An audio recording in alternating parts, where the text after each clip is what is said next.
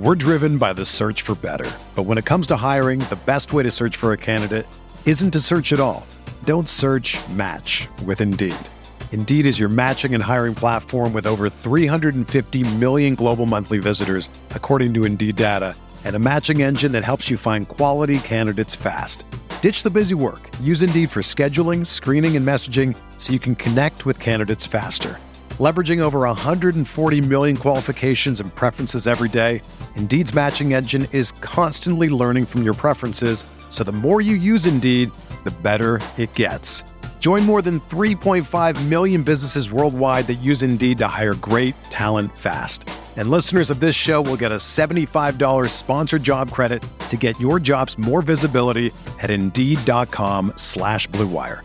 Just go to Indeed.com/Blue Wire right now and support our show by saying that you heard about Indeed on this podcast. That's Indeed.com/Blue Wire. Terms and conditions apply. Need to hire? You need Indeed. This podcast episode is brought to you by Coors Light. These days, everything is go, go, go. It's nonstop hustle all the time. Work, friends, family, expect you to be on 24/7. Well, sometimes you just need to reach for a Coors Light because it's made to chill. Coors Light is cold lagered, cold filtered, and cold packaged. It's as crisp and refreshing as the Colorado Rockies.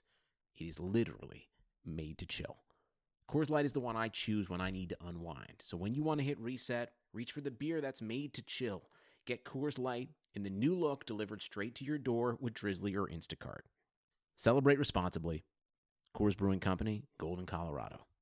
This episode is brought to you by Decoy Wines of Sonoma, California. As you gather with family and friends this summer, experience the best of wine country with Decoy by Duckhorn. Winemaker Tyson Wolf spends every vintage focused on harvesting grapes and crafting wines from the finest vineyards. Whether it's our flagship Cabernet or crisp and refreshing Rosé, Decoy has just the wine for your discerning taste. Ask for us at your local wine shop or visit decoywines.com/celebrate to locate our wines near you. Whether you're firing up the grill, hosting an alfresco get-together, or enjoying the warm summer nights, let Decoy by Duckhorn elevate your occasion.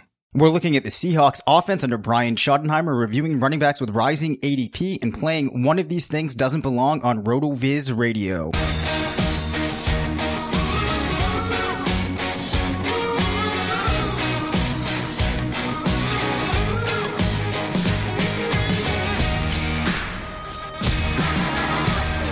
I'm Dave Cabin, Senior Fantasy Analyst at RotoViz. This is RotoViz Radio, brought to you by the FFPC, and I am joined, as always, by the Editor-in-Chief of Fantasy Labs, part of the Action Network, a man with hands so beautiful he could have any woman in the world, but none can match the beauty of his own hands, and of course that's Mr. Matthew Friedman. Thank you. That was quite a lovely introduction and very accurate, too. Is it? Okay, I wanted to make sure that I did your supple skin of your hands justice. Yes, it was quite just. Okay, and I bring this up because I feel like I am now allowed to. We got a message on Twitter from one of my favorite followers who goes by the alias El Baño Commando, which is maybe the best name going, and he said, yo, we, in parentheses, I, want the pre-football banter. No need to cut to the chase. You guys have a good rapport and building Let It Breathe. Lot of iterations of the show, and this one is another. Keep it up. So I feel like we have the green light. Okay, fine. So, ask me any, horrible question you want. I will give a horrible answer, and then, we can transition to horrible football talk. All right. That sounds like a good idea. Since you gave me the go ahead there, I really wish that I had some time to prepare for this. All right. Let's play a game here. I'm going to throw out 3 shows and you just tell me if you think they're garbage or they're good, okay? Okay. Fair warning. I maybe haven't seen any of these shows. Okay, well, that's perfectly fair. Okay. Parks and Rec. Fantastic show. Okay, good. I am on the page with you there. Silicon Valley. Haven't seen it. Oh, you should. I think you would like it. There's one episode that makes it worth your investment, and it happens in the first season. Okay. All right. Now let me toss out a show that I don't like that other people do and see what you think. Mm-hmm. You know what? I don't have anything. All right. Game of Thrones. I like Game of Thrones. Okay, good. Perfect. Have you read the books? No, I haven't. Really? No, too long. Which is funny for me to say, considering that I write pieces that are too long. But that doesn't. I guess what that means is I don't have time to read pieces that are too long. So I guess yeah, so. No. But so you mean to tell me that back in the early days of RotoViz, when I was just a subscriber and I was going through paragraphs and paragraphs to learn about a mediocre receiver or a high profile running back that didn't pan out, you weren't even investing your time into Game of Thrones? No, I wasn't reading Game of Thrones. Oh my gosh. Well, hey, it's hard to, okay. So I've done a combination, a hybrid of reading and listening to each of, I'm on the 5th one now. Again, I've got to go through that again. But my trick is, Matt, and I think other people out there might be interested in this. You get the book in an audiobook format and you listen to it at like 3.5, 4 times and you get through them so quickly. I know a lot of people tell me that it's too quick and you can't keep up with the comprehension. But in a series like that, there's a lot of outstanding dialogue. That's why you go through it twice, but at the 4 times speed, like you can still digest it. That is the trick. 4 times speed. I think that's fine. Cause I listen to podcasts, at 2 times speed. Yep. And like on my app, that's the fastest that it can go. Mm-hmm. Which is kind of frustrating because at this point, like 2 times speed basically sounds normal to me. Oh yeah, absolutely. So I have Cast Player and you can go up like really high on that. But so the thing is, from doing all of this, I have a tendency to talk very fast, which I try to avoid on the podcast. And sometimes my wife will overhear me listening to audiobooks at like 3.5 times. And she's like, Dave, that's fine if you want to listen to it, but you have to put headphones in. But it's paid off because we're watching Wheel of Fortune, right? And, my wife rewinds because I missed some of it, and then she starts playing it in fast forward because she went too long. I'm sniping off the answers to the puzzles when it's going at like 4x on Comcast. Nice. So so you're basically now like the Rain Man of Wheel of Fortune. Yes, more or less. So we will get into football talk. I do want to say one thing though. Matt recently put up a piece on the Action Network covering a 10-year journey from wherever he was in his life before, with a lot of winding twists and turns, to his role now full-time in fantasy, which I was blown away with. I had my wife read it. She thought it was really funny. So at the risk of building up the ego of Mr. Matt Friedman, now that we've complimented his hands, I just wanted to say that because I did really enjoy it. And any of you out there that have read Matt's stuff at RotoViz or the Action Network, I'm sure you would love it. So check that out. All right, football talk, Matt. You ready? Yeah, let's get into it. Okay. What do you make of the Edelman suspension? I don't know what to make of it because we don't know anything, which is so weird. Like, he's been suspended for testing positive for an unidentified substance, which, I don't even know how that's possible.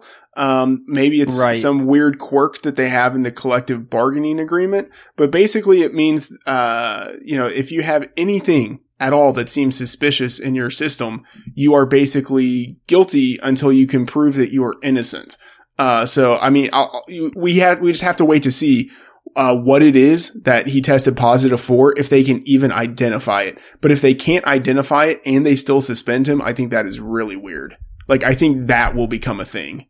Oh yeah, absolutely.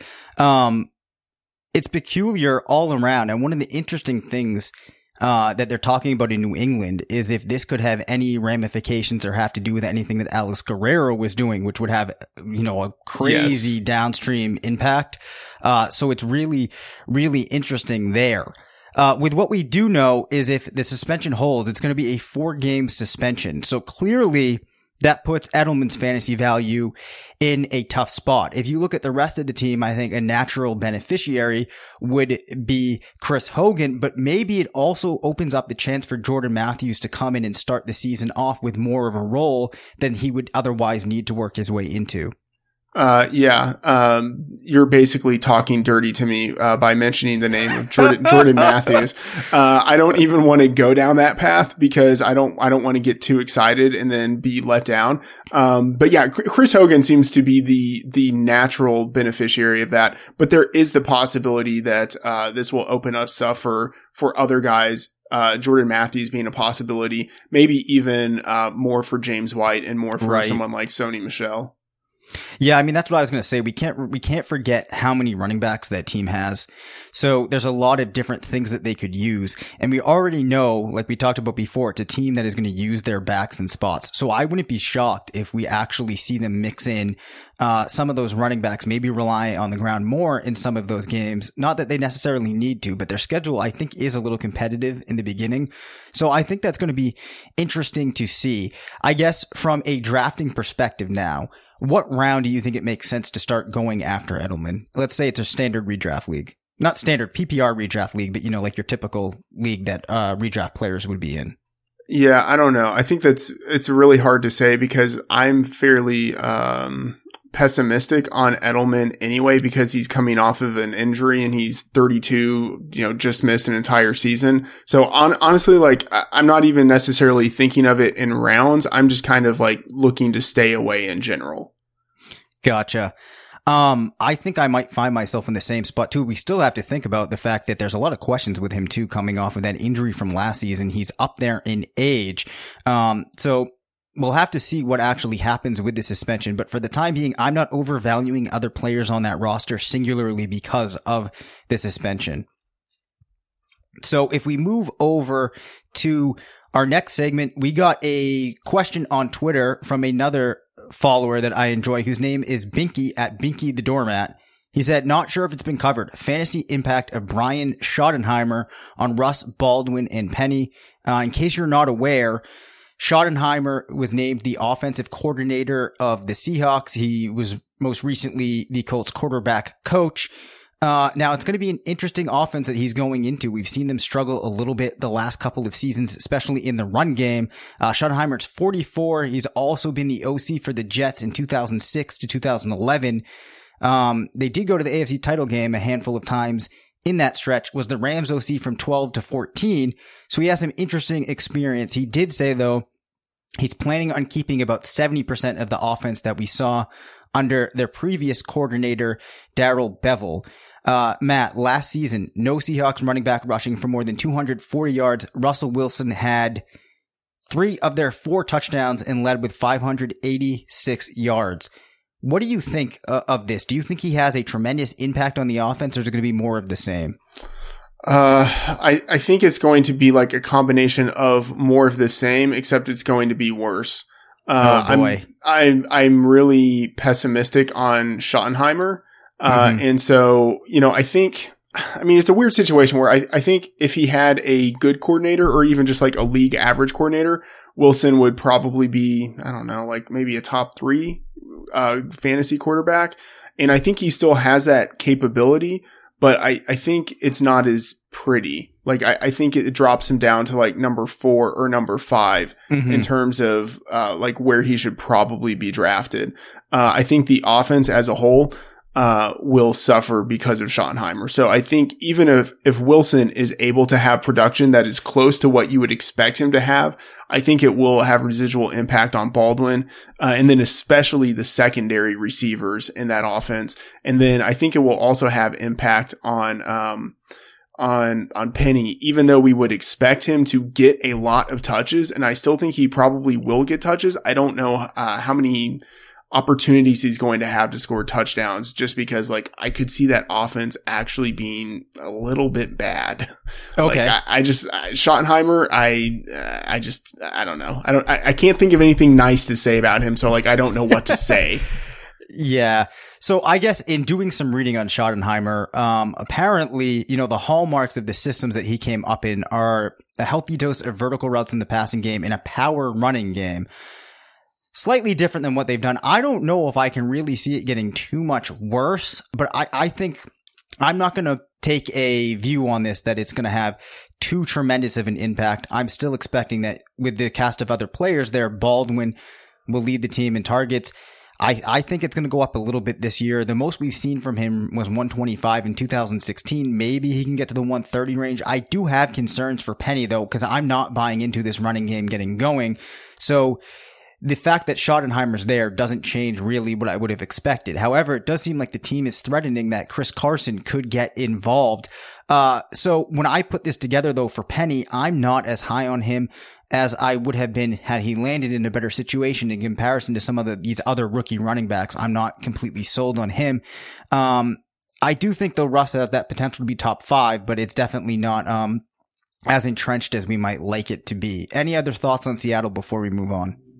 I mean, the 2006 to 2011 era with the Jets was, I think middling at best. Mm-hmm. And then 2012 to 2014, it's maybe hard to say well, how much of this is Schottenheimer's fault versus how much is Jeff Fisher's fault. But it was basically Schottenheimer's offense. What he did in St. Louis is very similar to what he did with the Jets. And it was horrifying. It was absolutely atrocious. Right. In 2013, and he didn't have LT. Yeah. In 2013, their offense was 30th in yards gained. 2014, it was 28th. He is a guy who just seems to be a magician of mediocre offenses. That's just what he does. Yeah. I mean, the other, it's just I don't want anybody that's had any chance of being in the room with Jeff Fisher to implant any ideas in their brain, right? He's just kind of you want to wash your hands completely of anybody that's been influenced by Jeff Fisher. Yeah, he's tainted. He has the virus. Oh gosh. Well, you will not have the virus if you get a listeners only 30% discount to a RotoViz NFL pass through the NFL podcast homepage, rotoviz.com/podcast. Your subscription gives you unlimited access to all of our premium NFL content, and you can support the pod by subscribing to and rating the RotoViz radio channel on iTunes. Do that and you'll be eligible to win a free $35 entry into a league at the FFPC. Go to iTunes, leave a review with your name in it, and then listen to future episodes. If you hear your name, you're the winner. If you're interested in being in an FFPC league with some of the RotoViz writers and podcasters, email us at rotovizradio@gmail.com and we'll get that set up. And remember, we want those bold predictions. We've got some coming in. Had an excellent one from, I think it was Andrew in Dallas. I hope I got that right. If that was you, I loved it. 978-925-7628. Leave us a voicemail. We want to know your bold predictions. Another coaching change. We see the Green Bay Packers bringing back Philbin. He's coming back to the Packers. When he was there between 2007 and 2011, their offense ranked top 10 in the NFL for points scored and total yards. Of course, outstanding offense. Aaron Rodgers was there. What do you make of him coming back? I mean, does this have a substantial impact on the team, or is this just kind of be more of the same? No, I think it's more of the same. Philbin isn't quite as important, just given that Mike McCarthy seems to have a pretty heavy hand in what the offense does. So, when Philbin left, the offense was basically the same. He comes back. It's basically going to be the same. The important thing is the relationship between McCarthy and Rodgers just presence in that offense. I think Philbin is basically just someone who's there and who is functional enough and familiar enough with the system, for there to be a fairly seamless transition. So I don't think it hurts. I don't think it helps. It's just, he's just there. Yeah. And I guess the other good thing about Philbin coming back in comparison to if it was a different coordinator, there really shouldn't be that much of an adjustment period. Yeah. So maybe if there was ever, a situation where it's going to take some time for the offense to kind of settle with a new person involved, that should be pretty easy to get up and going. Now, one of the things that I have heard is with the team bringing in Mercedes Lewis, who's a good blocker in the run game, the team might start using some two tight end sets involving Graham and Lewis. Maybe you have Cobb and Adams on the outside. Maybe that gives Rodgers a little bit more time to throw, could help out the running backs. So if the offense starts functioning well, I think that we could see, as you would expect in Green Bay, some very high ceilings for these players. And a name that I think we mentioned before, which is Geronimo Allison. We'll get into him more on another episode, but the more I start looking, I'm really hoping that he can be the third option in that passing game. Yeah, I mean, that's possible. I think the bigger thing is, not Philbin's presence, but just the subtraction of Jordy Nelson, the addition of Jimmy Graham, the elevation of Devontae Adams from, number 2 to number 1, what happens with Randall Cobb. You have this influx of young receivers. Maybe Geronimo Allison can actually solidify his role, but you have Jamon Moore, Equinemius St. Brown, there's just a lot of uncertainty with that offense. Also, Right. especially Jamal Williams, Aaron Jones, Ty Montgomery. How does that shake out? So, I think what happens with this offense, will have almost nothing to do with Philbin and everything to do with how the wide receiving unit and then Jimmy Graham, how all of that comes together. Yeah, certainly a lot to try to digest and to prognosticate, which I think is going to be very tough. I do have to say, though, I expect there to be a couple of guys on this team that are really, really strong fantasy assets outside of just Adams and Rodgers. I think there's room for one or two more. So we'll see as we work our way into the season. And I think the other interesting thing that we've talked about in here before is that running back situation. If anybody can really run away with it, because I think there's so many points to be had if one guy could outright win that job. Shifting our focus, though, I want to take a quick look at some players that are rising in ADP. We have a new app up on the site for Best Ball MFL 10 ADP, which I really think you want to go check out. It makes it so easy to look at a specific time frame, track the movement of players, identify guys that are rising, guys that are falling. At the top of the list right now, Darren Sproles has been moving up a fair amount in the last couple of weeks. He's an ending ADP right now of 219, which is still pretty low. I think we might have talked about the Eagles backfield, but Sproles at that price, I think that you would be buying into. Yeah, definitely. And I have a question. Sure. What is the time frame that you have right now looking at the ADP? Right. So I ran this looking at the last 30 days. So it's giving us their so the ending ADP would have been the last time that would have refreshed when I looked today.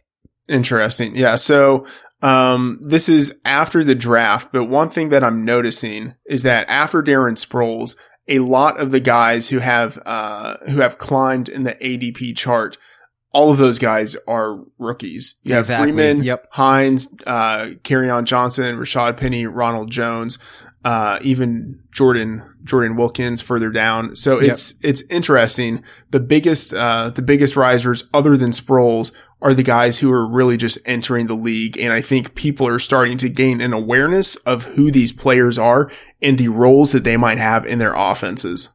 Absolutely. Now, the thing that stood out to me here is Nyheim Hines is one of those guys that I kind of want to have in my back pocket, but his ADP is starting to rise up. Now, it's only at 176 right now, which doesn't move him to a range where I kind of feel like I'm losing some of the value I would get, but I don't want to see him creep up too much more. Royce Freeman, though, is at 99, moving up from 107. I think it's only a matter of time before everybody catches on, despite the reports coming out today that the offense wants to keep, or that the Broncos want to keep Devontae Booker involved in that offense. Do you think that at, that 99 range, Freeman is still a guy worth looking at?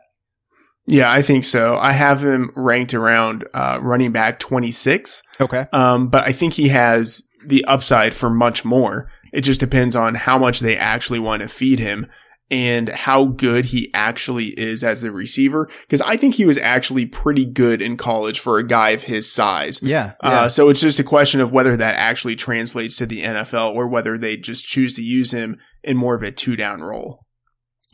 Right. Though I don't know. If I look at that roster that they have, I'm not sure. Do they have a running back that certainly could outplay him to take that 3rd-down role? Booker conceively, because it's hard to say with what he's done in the NFL, but in college certainly he was a really strong receiving back. So I think Booker could be a guy that they choose to use in that 3rd-down role. Right.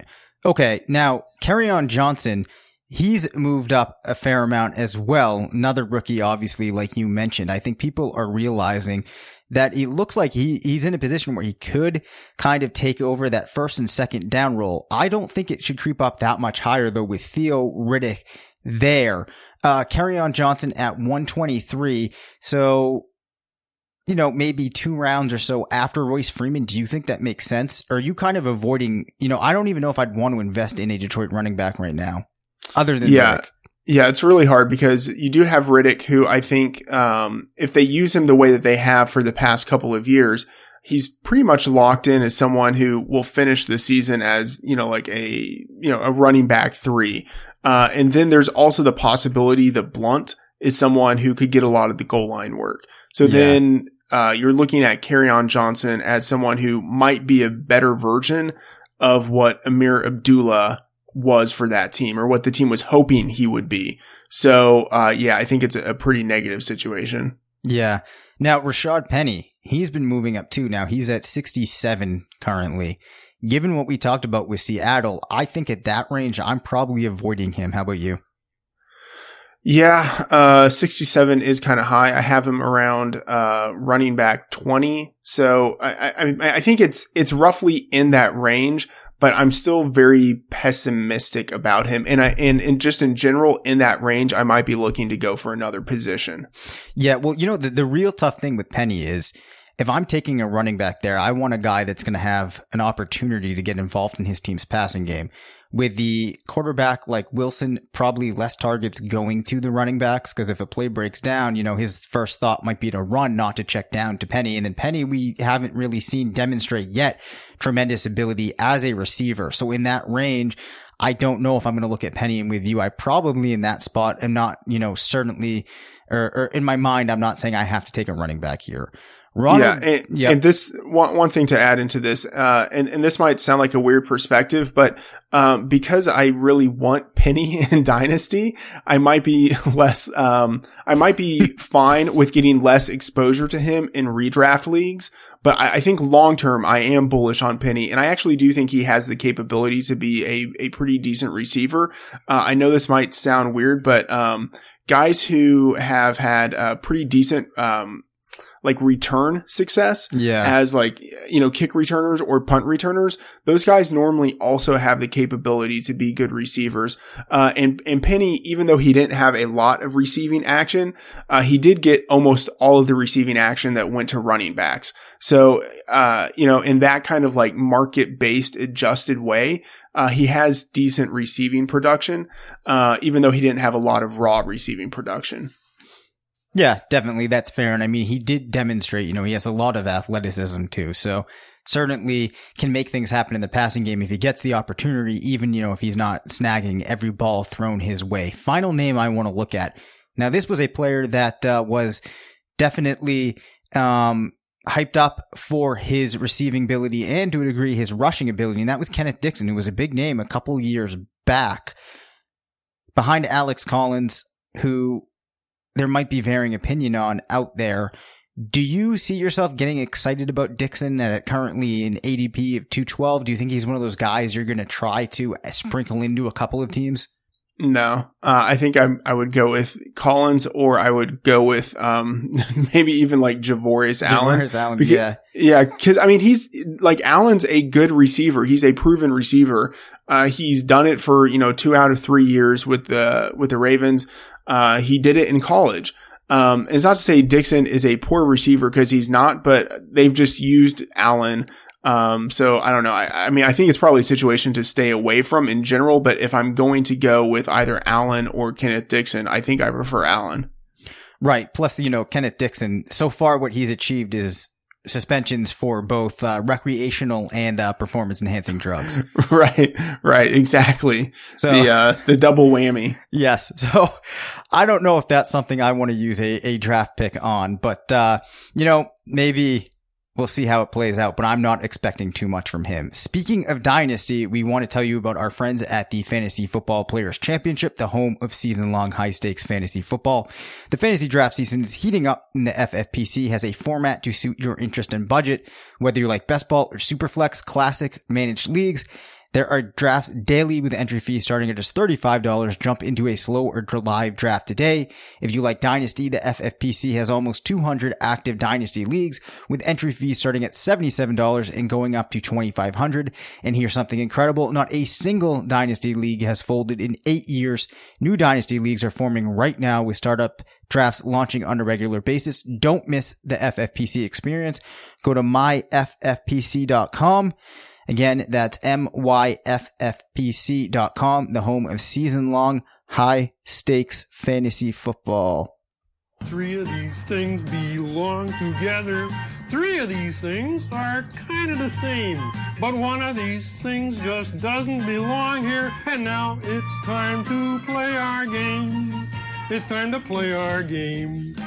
All right. So I'm realizing now that in the Sesame Street version, they included 3 names. For our version, we're including 4, if that's all right. Yeah, I think it works. Given the intelligence that was demonstrated in Matt's article, I think you should be able to handle 4 names. I think one would hope, but you never know.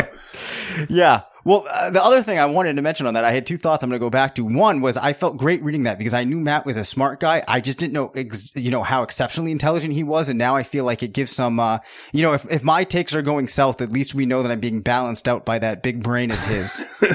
That's an overstatement. I'm not really that smart. Anyone who has spent substantial time with me will tell you that. I just work hard, so.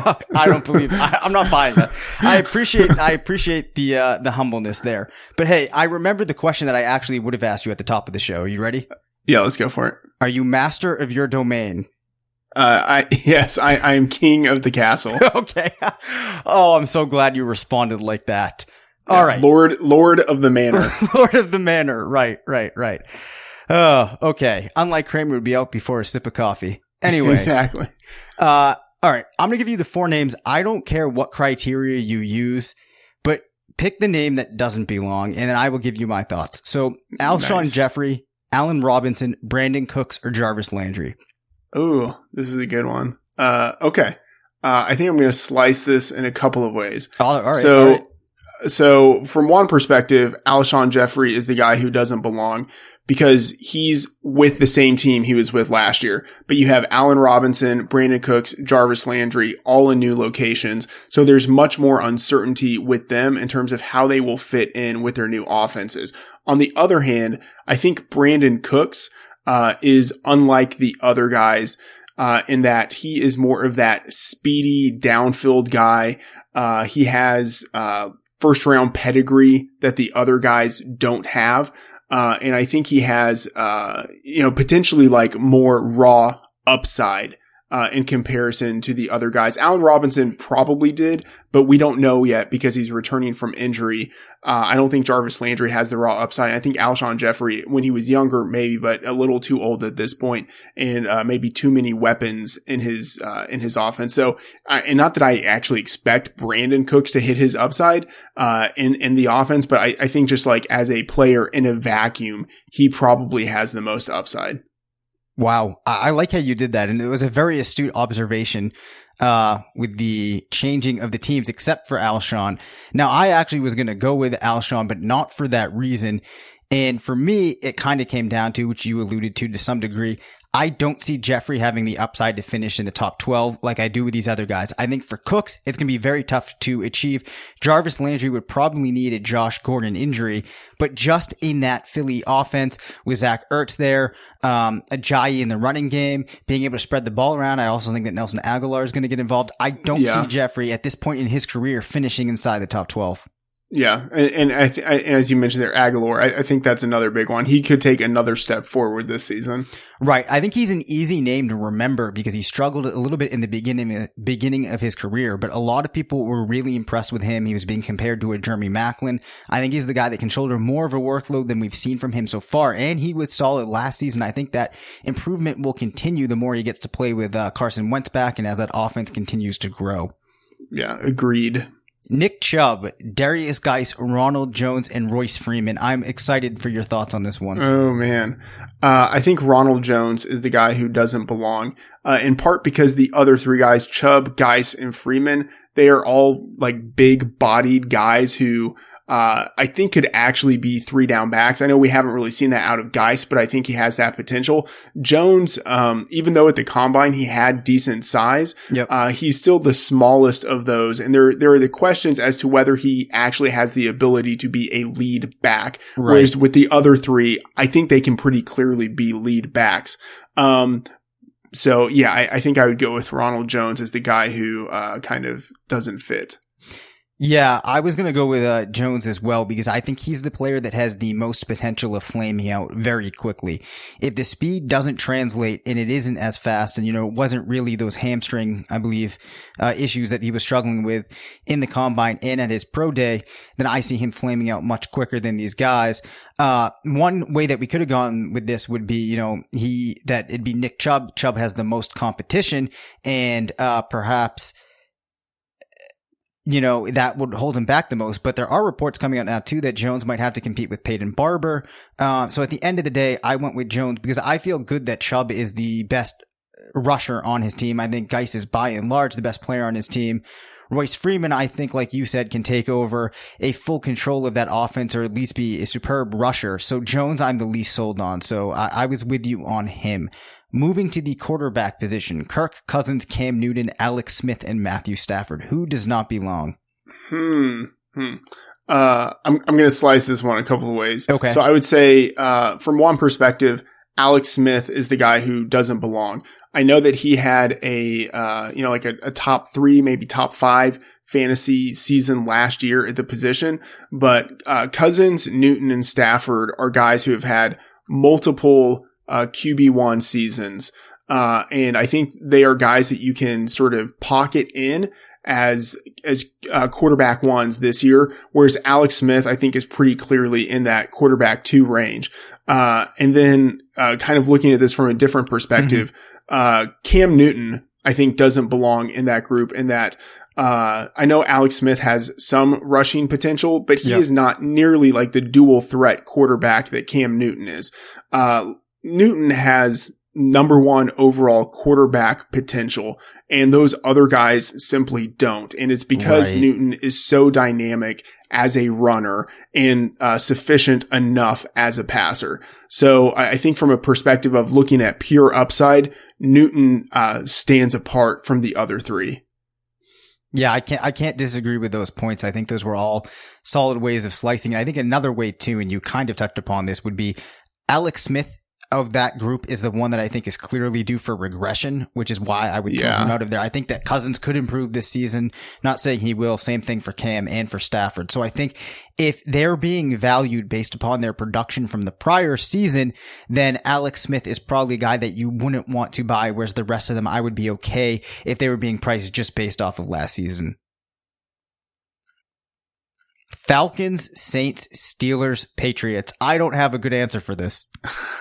I don't know if I do either, but I would say the Falcons stand apart in that out of those 4 teams, they are the only one with a quarterback who is certainly not going to retire next year. Like the Saints, the Steelers, the Patriots, all of their quarterbacks conceivably could retire next year. Like that is possible. It's within the realm of like reasonable outcomes for Breeze, for Roethlisberger, and for Brady to retire next year.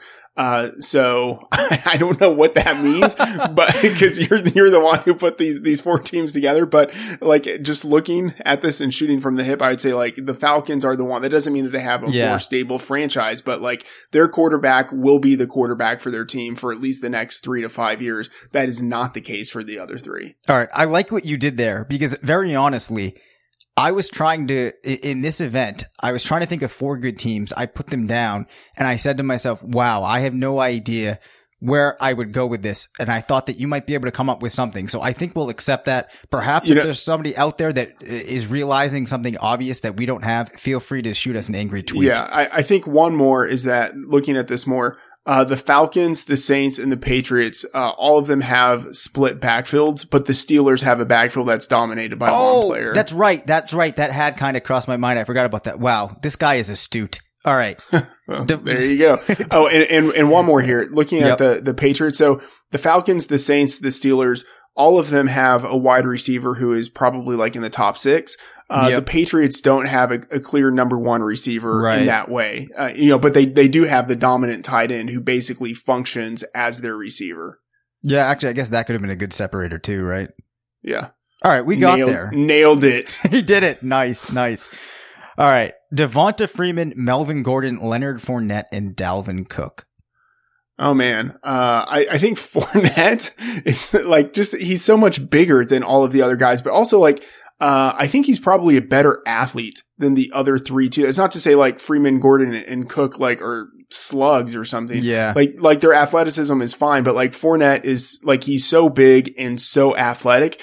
And also unlike the other three, he has hands of stone. Mm-hmm. I mean, I guess he's not horrible, but he hasn't been integrated into his passing offense the way that Freeman, Gordon, and Cook have been with theirs. So I think to me, he's pretty clearly the guy who stands out.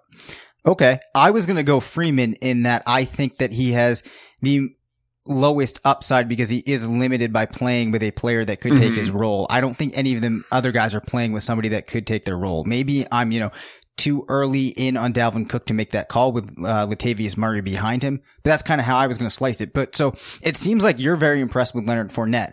I'm going to ask because your podcast nemesis, Matt Kelly, sharing the same first name, is always touting how, in fact, he asked me when I was on his show last year to confirm that Derrick Henry is a better athlete than Leonard Fournette. Do you agree with that? Because I don't know if I thought at the time that it was as clear cut as he was saying it is. I think they're pretty comparable. I think Henry might be slightly better as an athlete. The thing is, it's not as if I'm actually all that high on Fournette as a player. I'm thinking of him more as like a physical specimen. Yep. So I actually don't think that he's like, I'm not all that high on him and what he brings to Jacksonville's offense. Like, I think a lot of what happened with that team offensively last year had not all that much to do with Fournette. But actually, I get your point, about Freeman being the guy who has the most competition. I would like your thoughts on Dalvin Cook. I think I'm probably lower on him, than a lot of people in the industry. And some of it is just, he did well, in the 4 games that he had, but it's a small sample and he's returning from a not insignificant injury. And then, the offense might not be what it was in previous seasons. Right. There's a new coordinator there, a new quarterback there. Latavius Murray is there. So someone who could, potentially steal goal line touches. I mean, what are your thoughts on Dalvin Cook? Yeah. Well, I think for me, I'll kind of give my answer and then I'll break it down. I think that I am drafting him probably outside of the top 12 because of that level of uncertainty. Now, the interesting thing is, though I did not go to Florida State and I live in New Hampshire, Florida State is my favorite of all sports teams out there. So I've watched every Florida State game going back for a very long time. I have to say, Dalvin Cook, I was so impressed with. I think that watching him in college compared to Freeman, compared to Chris Thompson, some of the other backs that we've seen come out of there that have had some success, he was light years ahead. Then the combine happened and I began to question it. But I have to say, I mean, last year it did seem like his game translated to the next level pretty well. Still though, I don't know if his team needs him quite as much as, other teams might need their back. Like you said with Murray there's some things he can do, 2 great receivers. So he doesn't need to be the focal point, and they managed last season without him. I still like him, but coming off of the injury short sample last year, I'm definitely not going to overdraft with Dalvin Cook. I think from a dynasty perspective, if I were able to get him for a little less than I thought he was worth, I would probably take the trigger. But I think in redraft, I'm going to play it conservative, kind of pump the brakes. Maybe if I see him falling and I need a running back, he'll be on my team. But I think we got to be careful about reading too much into what happened last year, because I would rather miss on Cook than draft him and have it not pan out. Yeah, I think that's right. And I think a lot of people are going to be drafting him in that, like low end RB1, high end RB2 range. And that just seems so aggressive for a guy coming back from, it's ACL injury, right? Coming back from an ACL injury who's played 4 NFL games. Yeah, definitely, hard to know exactly what you can expect there. Now, a group of players who has somebody similar to Dalvin Cook. If we turn to quarterbacks, Phillip Rivers, Matt Ryan, Deshaun Watson, and Jameis Winston. Okay, so this is funny because basically I'm taking the exact opposite stance on Deshaun Watson, where it's like you cannot be too high on Deshaun Watson. Oh boy. Yeah. So, but within this group of 4 players, I think he is the one who stands out for a few reasons. So the other guys, although Winston has been better as a runner in the NFL than he was in college, I think Rivers, Ryan, and Winston are your kind of traditional pocket passers. Mm-hmm. And Watson has the capability really to be the dual threat guy who can run in a way that the other three really can't run. Like those other three are pretty much statues in the pocket. But Watson has pretty good, or let me rephrase that. The last we saw before his ACL injury, he had pretty good mobility within the pocket, and then also the ability to scramble out of the pocket. So yeah, I think he's the guy who stands above. Okay. I was also going to go with Watson there. Now, to kind of get to the point of how we have a similar situation with Cook. So we saw Watson in 6 games. Touchdown rate was off the charts. Clearly, I don't think it really was. It really was. I forget the number off the top of my head, but it was insane. Like it could come down a very significant percentage and still be high. But I'm not that concerned with it because when I'm drafting Deshaun Watson or I'm prognosticating what's going to happen with him, I'm building in that regression. I'm not expecting him to have 3 or 4 touchdowns a game or anything like that. What I am expecting though is a quarterback that I think even if he plays at 75% of what he was in those 6 games, which I think realistically could happen, definitely has the chance to finish inside of the top 5. And at the very least, I think is a guy that you could count on every week. I really like that rushing ability to have, obviously you have the cheat code there. So yeah, I think that we adjust for some regression from last season, knowing he can't keep that pace. But I do think what he did in the 6 games was enough to show that he can play quarterback in the NFL. He can do it well, and he has a skill set that's going to allow him to certainly be a fantasy player that you want to have on your team. Some of that depending on when you take quarterbacks. Yeah, like I'm trying to force myself to be somewhat pessimistic on him, and I still don't see how there's any way in my rankings I can put him outside of the top 6. Yeah. Well, the other thing too, so when I was doing my dynasty rankings for RotoViz, and I finished with Deshaun Watson pretty high, I took a peek over at Sean Siegel's and saw that he had him, I think, at 1 or 2, and I was like, okay, I feel a little bit better now. So if Sean's on board, then I am. Yeah, and I think that makes sense. Like, there's just so much upside with him, and and especially from the dynasty perspective, so many other guys who will be out of the league in like 3 years. Like so many guys who are like clear quarterback 1 producers year in and year out who are going to be out of the league. At that point, like it is Deshaun Watson's league. Yes. And what we should probably mention too is I like the receiving core that he has too. I am a Will Fuller fan. Obviously DeAndre Hopkins is unbelievable. Do you like Fuller as much as I do?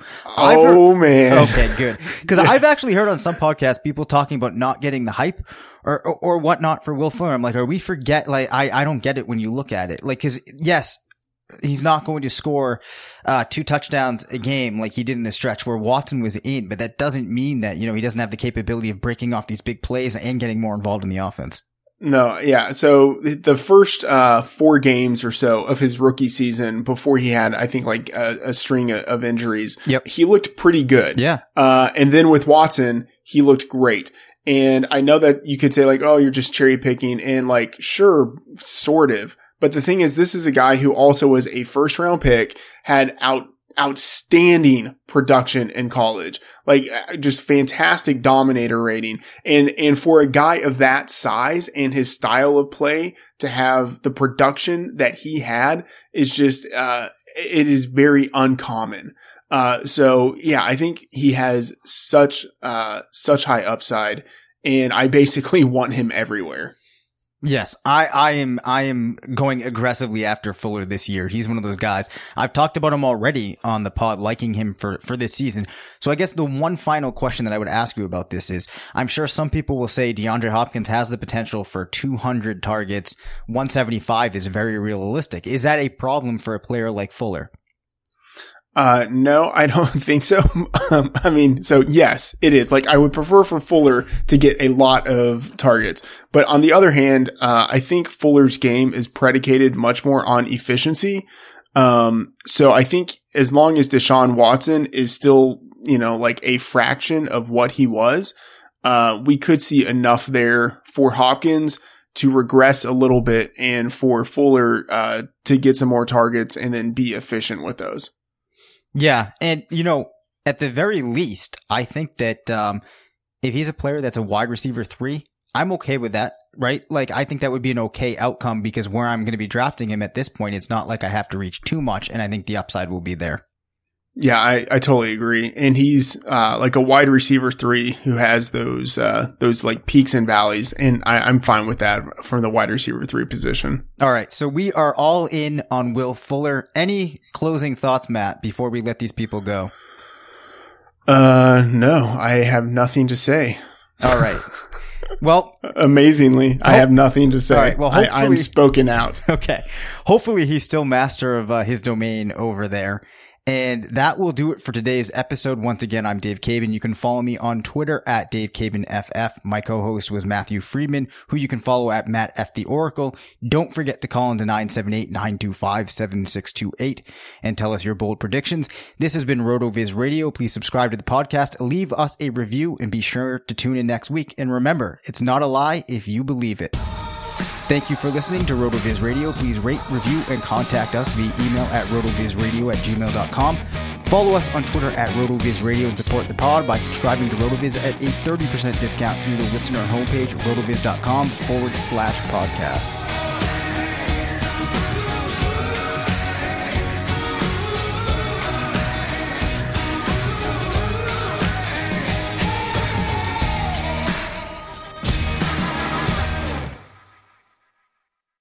This episode is brought to you by Decoy Wines of Sonoma, California. As you gather with family and friends this summer, experience the best of wine country with Decoy by Duckhorn. Winemaker Tyson Wolf spends every vintage focused on harvesting grapes and crafting wines from the finest vineyards. Whether it's our flagship Cabernet or crisp and refreshing Rosé, Decoy has just the wine for your discerning taste. Ask for us at your local wine shop or visit decoywines.com/celebrate to locate our wines near you. Whether you're firing up the grill, hosting an alfresco get-together, or enjoying the warm summer nights, let Decoy by Duckhorn elevate your occasion.